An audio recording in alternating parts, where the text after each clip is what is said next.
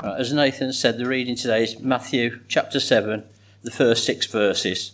In the Church Bible, it's page 971. Do not judge, or you too will be judged.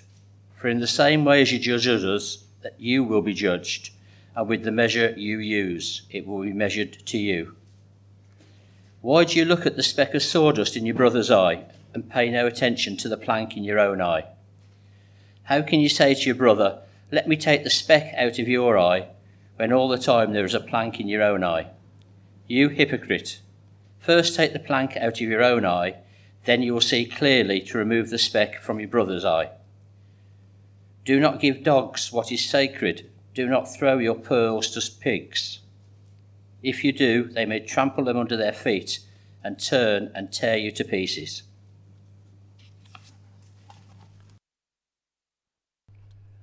Well, good evening, everybody. And as we turn to this passage now, let's just bow our heads and let's just pray again.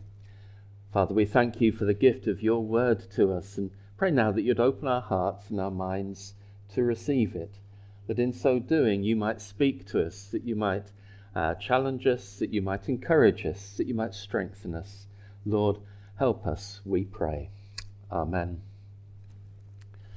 Well, I'm going to have to say all the usual sort of things that this series has been accompanied by, and to say that this, what I'm preaching now, is not the best sermon ever. We're talking about the best sermon ever, which is, of course, the Sermon on the Mount. And in particular, we're looking at that passage that Graham just read to us, where we could use as a heading, don't judge. Now, if someone is accused of being judgmental, someone says, oh, so-and-so is a very judgmental person. If we are told that we're being judgmental, it's never really intended as a compliment, is it? I have to say, though, that people who accuse others of being judgmental are themselves being judgmental in saying that. And there we have the problem that it's so easy to see ourselves making judgments all the time. If you read any commentaries on this passage, if you listen to sermons, more often than not, the preacher, the writer will start by explaining that there are times when we should be judging. In fact, the Bible encourages us to do so, which is a bit strange when Jesus says very clearly in Matthew chapter 7, verse 1, do not judge. So I suppose the first question we have to ask is, to judge or not to judge, what ways should we be judging? Well, you don't have to look very far down the rest of the Sermon on the Mount before you start finding examples of what I mean by this. Even the passage we just looked at, do not give dogs what is sacred, do not throw your pearls to pigs. Now, Jesus isn't giving a bit about animal husbandry there. He is talking about the way in which we might sometimes have to stop casting our pearls of wisdom, the gifts of God's word, to certain people because they are so hardened in their hearts that they would just trample it underfoot. We'll come back to that perhaps a little bit later. But there's an act of judgment involved in that, isn't it? Go down to verse 15. Watch out for false prophets. They come to you in sheep's clothing, but inwardly they are ferocious wolves. By their fruit you will recognize them. That involves making a judgment, doesn't it? Who are false teachers? How do we know that they're false? But how do we know that they are false teachers? Well, by the things they say and by the fruits of their lives and so on. You could go on further through Matthew's Gospel, get to Matthew chapter 18, and it's talking about how we get reconciled to someone who has sinned against us. Matthew 18, verse 15, if your brother or sister sins, go and point out their fault. Just between the two of you, if they listen to you, you have won them over. But if they will not listen, take one or two others along, so that every matter may be established by the testimony of 2 or 3 witnesses. If they still refuse to listen, tell it to the church. And if they refuse to listen even to the church, treat them as you would a pagan or a tax collector.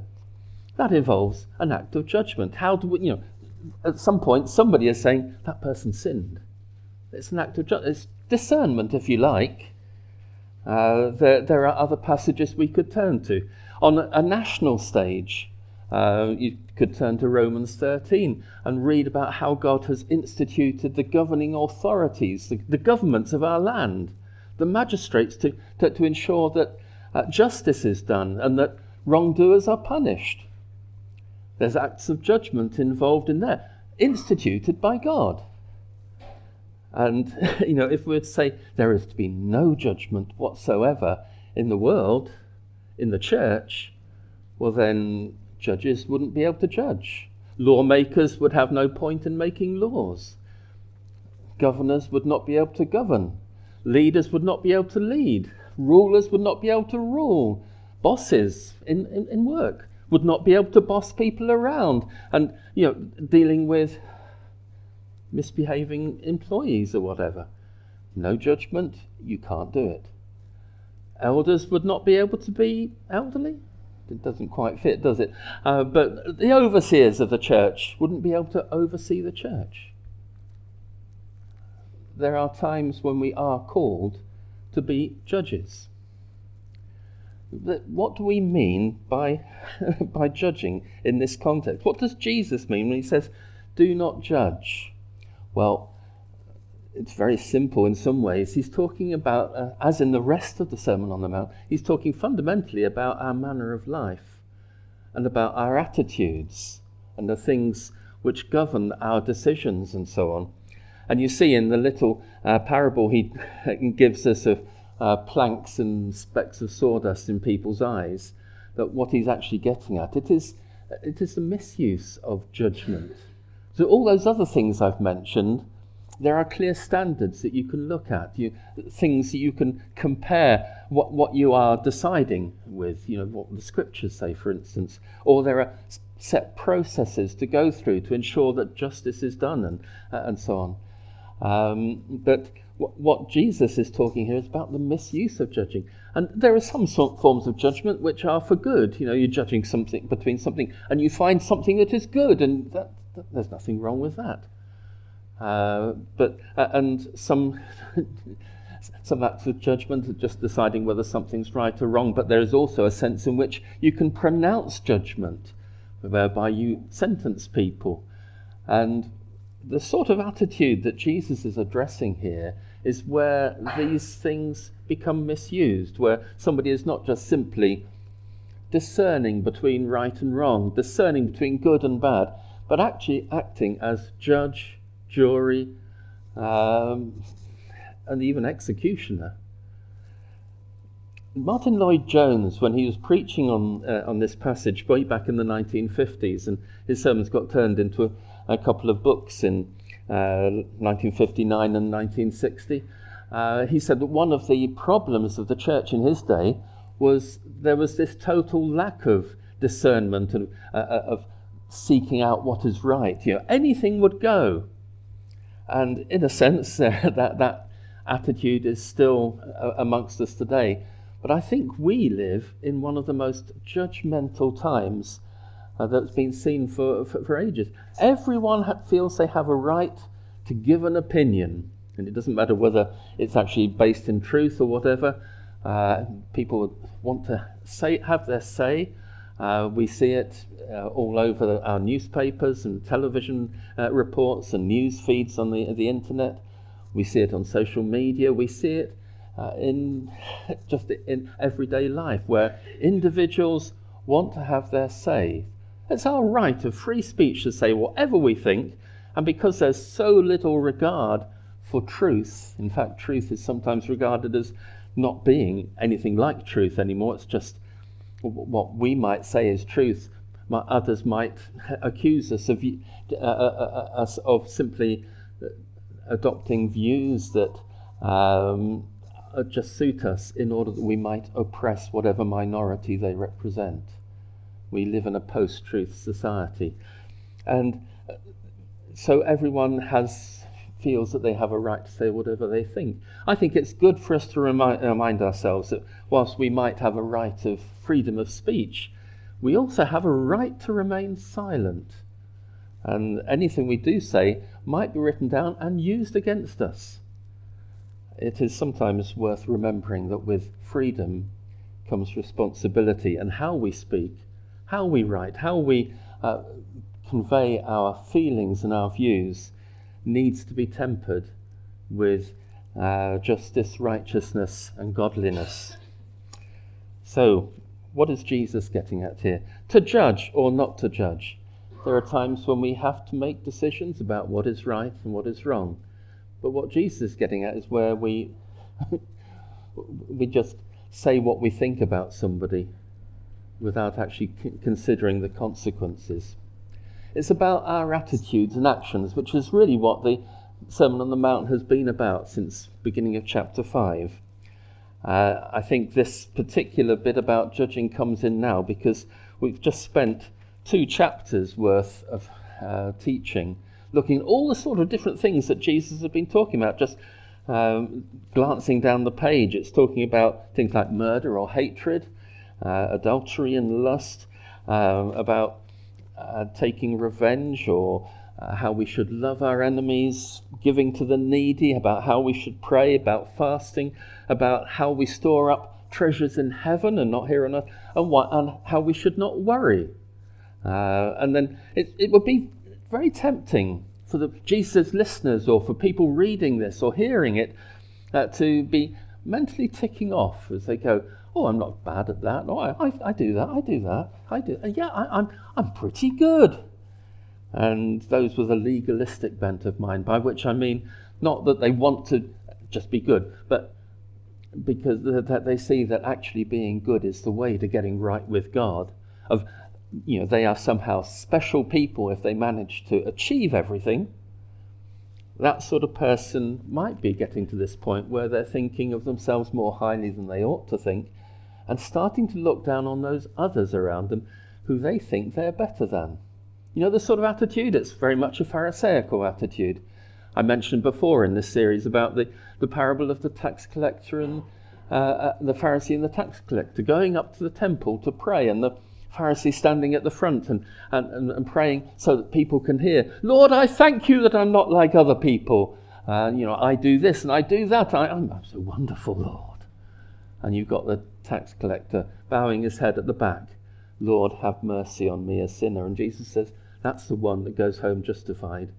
Not the proud, arrogant Pharisee who thinks he's got it all right. And the Pharisees were very much those who would find fault with other people. And again, they come into Jesus's focus because their influence upon the people was so great that, you could show that you're good by comparing yourself with this riffraff around you.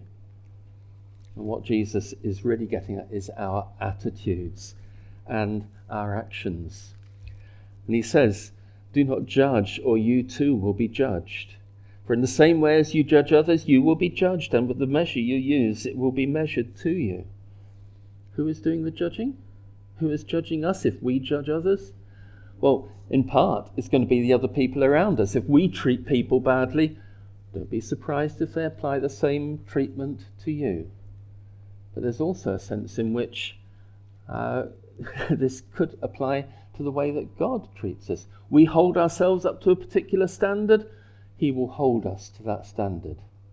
We impose those standards on others, he will look at us in the same way. And it may not be in terms of eternal judgment and so on, but it may be in a temporal judgment that you get your comeuppance.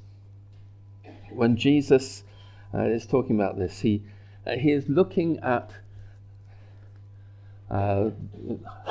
hypocrisy and eye care. I think I was having a little bit of a brainstorm when I was doing the PowerPoint. I kept on coming up with different headings, and one or two of the more odd ones have crept through. He's getting at people's hypocrisy, because those who judge others are often guilty of hypocrisy. But why do we do it? We'll come back to that in a moment. Why do we do that? Why do we judge others? Why do we want to stand in judgment over other people? I mentioned legalism earlier on. Some people will take the view that the only way that you can get to where you should be in life is by keeping all the rules and doing your best and doing your hardest. The Christian really knows that there's no hope in that, because we're never good enough. But it doesn't stop some people thinking that they can do it. And having got that point, they then look at others and say, well, I'm better than them. So it's legalism. Some people take a perverse delight in other people's failure. They are quite pleased when someone big and famous falls, when someone is caught out in some great sin.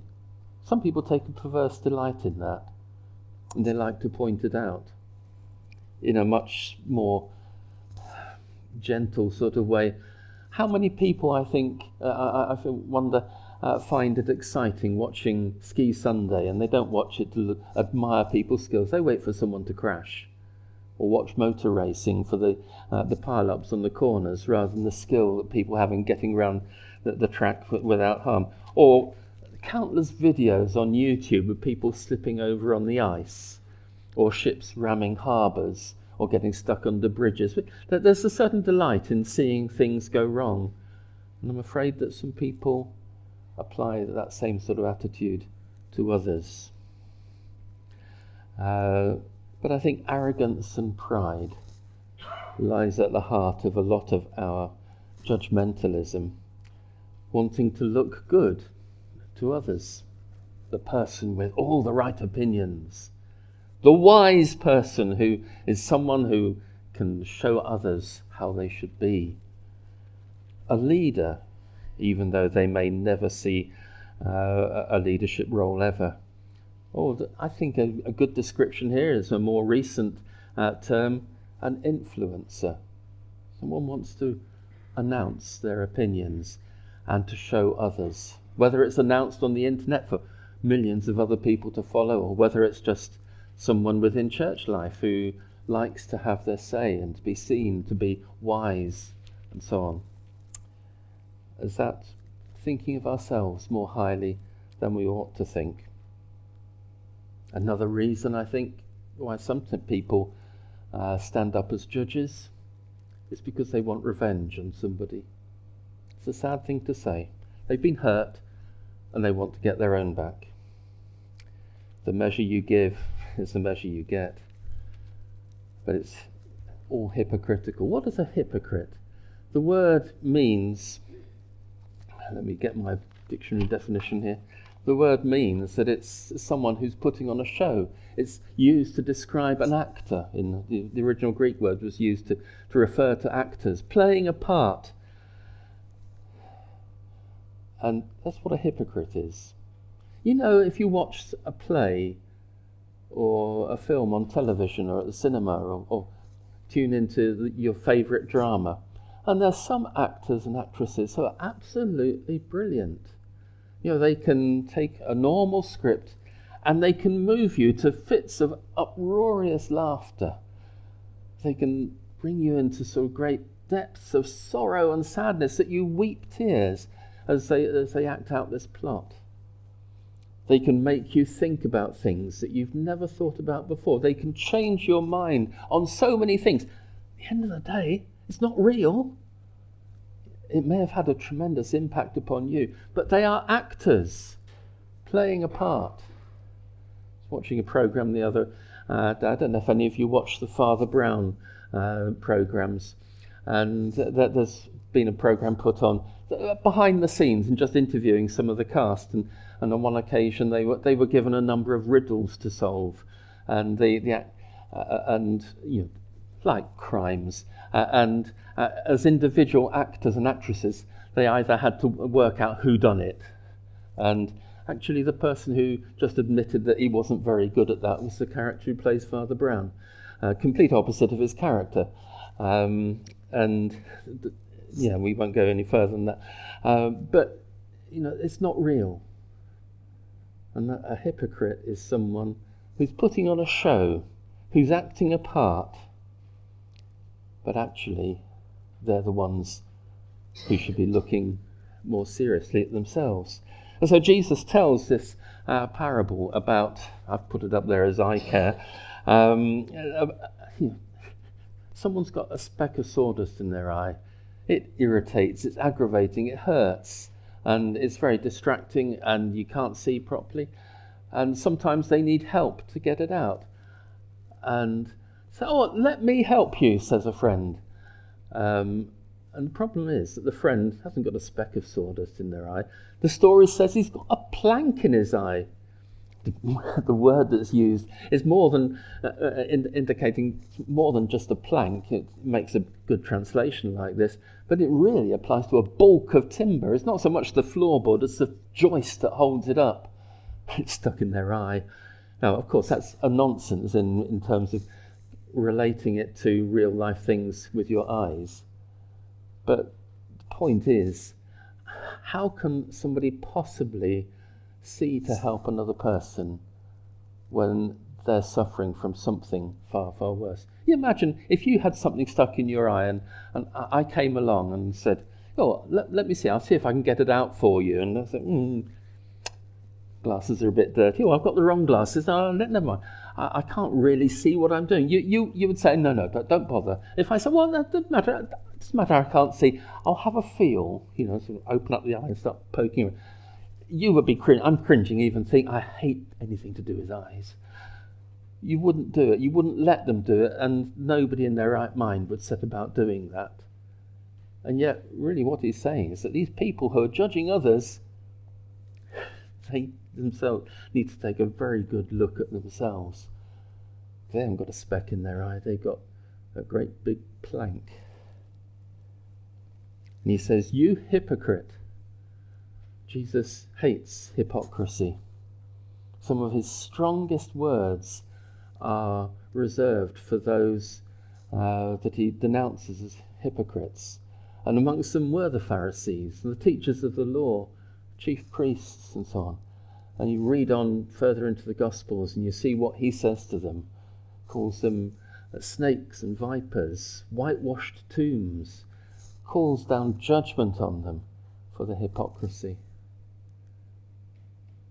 And that's where we come to what I was saying earlier on about this business of casting your pearls before swine. There's another one of my strange headings. Treasures and trotters. Casting your pearls before swine. Pearls were great treasures. I mean, what is a pearl? What use has a pearl got? Not like a diamond that you can turn into an industrial tool. It's a beautiful thing. And in the days of Jesus, people would spend a fortune on them. He wouldn't take that and throw it into a pigsty for the pig to feed off. If a pig got hold of it, he'd spit it out and turn on you. You casting your pearls. No, when Graham was reading that, I'm sure Graham, you were about to say pearls before swine. And I always think of that, because that's how the old version goes. But you got that treasure. What's he getting at there? Do you remember when he sent out the disciples to go and preach the good news around the villages? And one of the instructions he gave, if a place does not accept you, shake the dust off your feet, off your sandals, as a testimony against them. Leave them. Go elsewhere.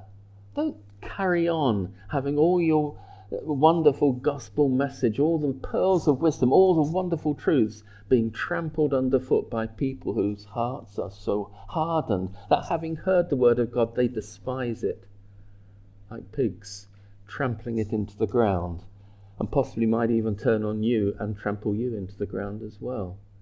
There are times when we just move on to people who want to hear and to receive. Going back to the judgment side of things, though, given that there are times when we are called to be judges, to make a judgment rather, what sort of people should we be? How should we live? Not going into judgment mode, standing up and speaking what we think is right. Jesus isn't just getting at people who make wrong calls, who say things that are false, dreadful though that is. Over the years, I wonder how many people have found their lives ruined and destroyed by people making accusations and judgments against them. that are false. How folk have been wounded and hurt that they never come near a church again because somebody has revealed some of their faults and not given them a chance to respond, or have done it so harshly and critically that leaves them with no sense of hope or place to turn to. What sort of people should we be? The beginning of this series, we started back in Matthew 5 with those sayings that we call the Beatitudes, where it starts off, Matthew 5 verse 3, blessed are those, or whatever. And I said at the time that the rest of the Sermon on the Mount flows out of these attitudes. And they have an application as to how we should handle ourselves, and particularly with regard to this issue of judgmentalism. So let's just look through them and remind ourselves and apply it to this particular issue. Blessed are the poor in spirit. This is Matthew 5 and verse 3 we're starting at. Blessed are the poor in spirit. What does that mean? It's people who know that they are needy. People who know that they're poor. They're not people who think that they've got everything, that they've arrived, they've achieved it, but actually people who are bowed before God saying, Lord, I am poor in spirit, so help me. That sort of person surely isn't going to look at another sinner and want to crow over them, because it's just another sinner like ourselves. If we know how to find relief, we will go to them and bring that relief to them.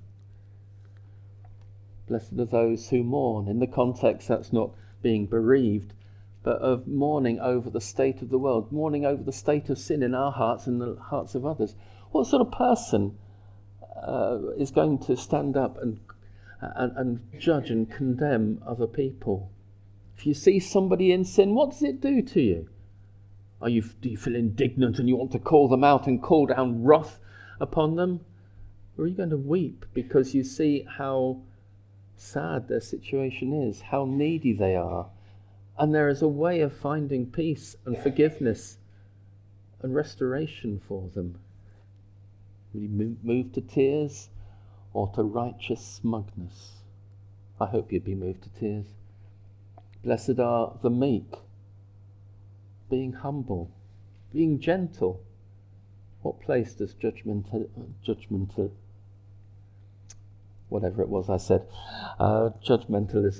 have when you're humble and gentle?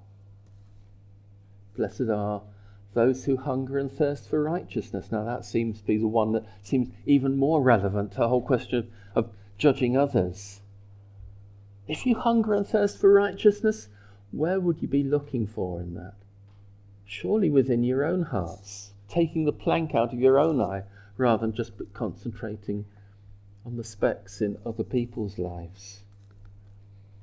Blessed are the merciful.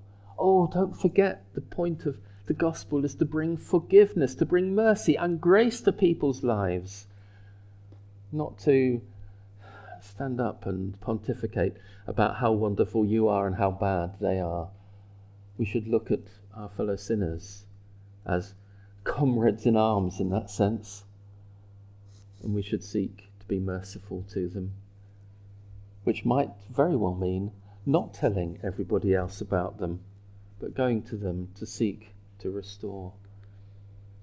Blessed are the pure in heart, to do things in a godly way, not being vengeful or proud or arrogant, but to seek to do all the things that we do, particularly in a pure and godly and holy way. And blessed are the peacemakers. We want to seek peace between people, not to drive wedges between them, not to want to try and destroy the unity of the church, but actually to build the unity of the church, that we might grow together. And of course, being a peacemaker also means bringing peace between man and God. Telling people the gospel, showing them the way of truth, praying for them, praying with them, to lead them to Christ, where whatever sins that you might judge that they have done are washed away. These are the sort of people that we should be as God works in our lives and changes us to be more like Christ. Then these things will become more and more apparent.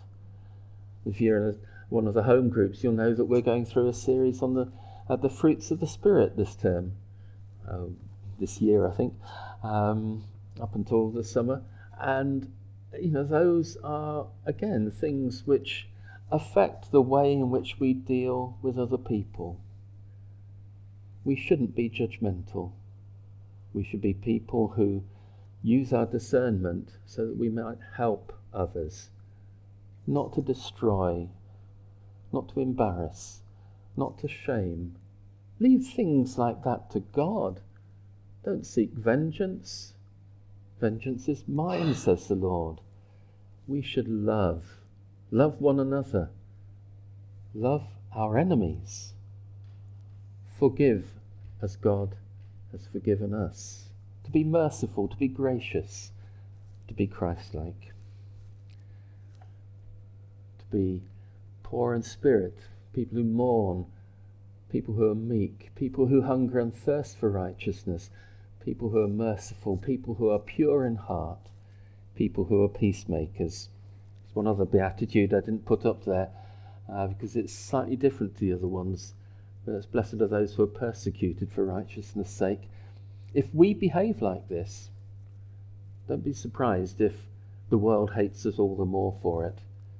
People will pick on us because we are odd and different to the world. But we shouldn't be like the world, we should be like Christ. Let's bow our heads, let's pray. Oh, Father God, we do thank you and praise you for the love that you have for us in Christ Jesus. We thank you, Lord, that you are our judge and that one day we will answer to you. And those of us who know you and love you and have come to you through Jesus Christ will know that our sins are forgiven because they're covered by Jesus Christ. So, Lord, we don't come to you saying, look how wonderful we are, for we know that we're not. We thank you, Lord, look how forgiven we are through Jesus Christ. And that is how you deal with us. So help us, Lord, to have that same attitude towards others, not thinking of ourselves more highly than we ought, not thinking of ourselves as ones who judge and who want to lord it over others, but to humbly and graciously bring the word of life to them. Lord, have mercy on us, we pray, for your name's sake. Amen.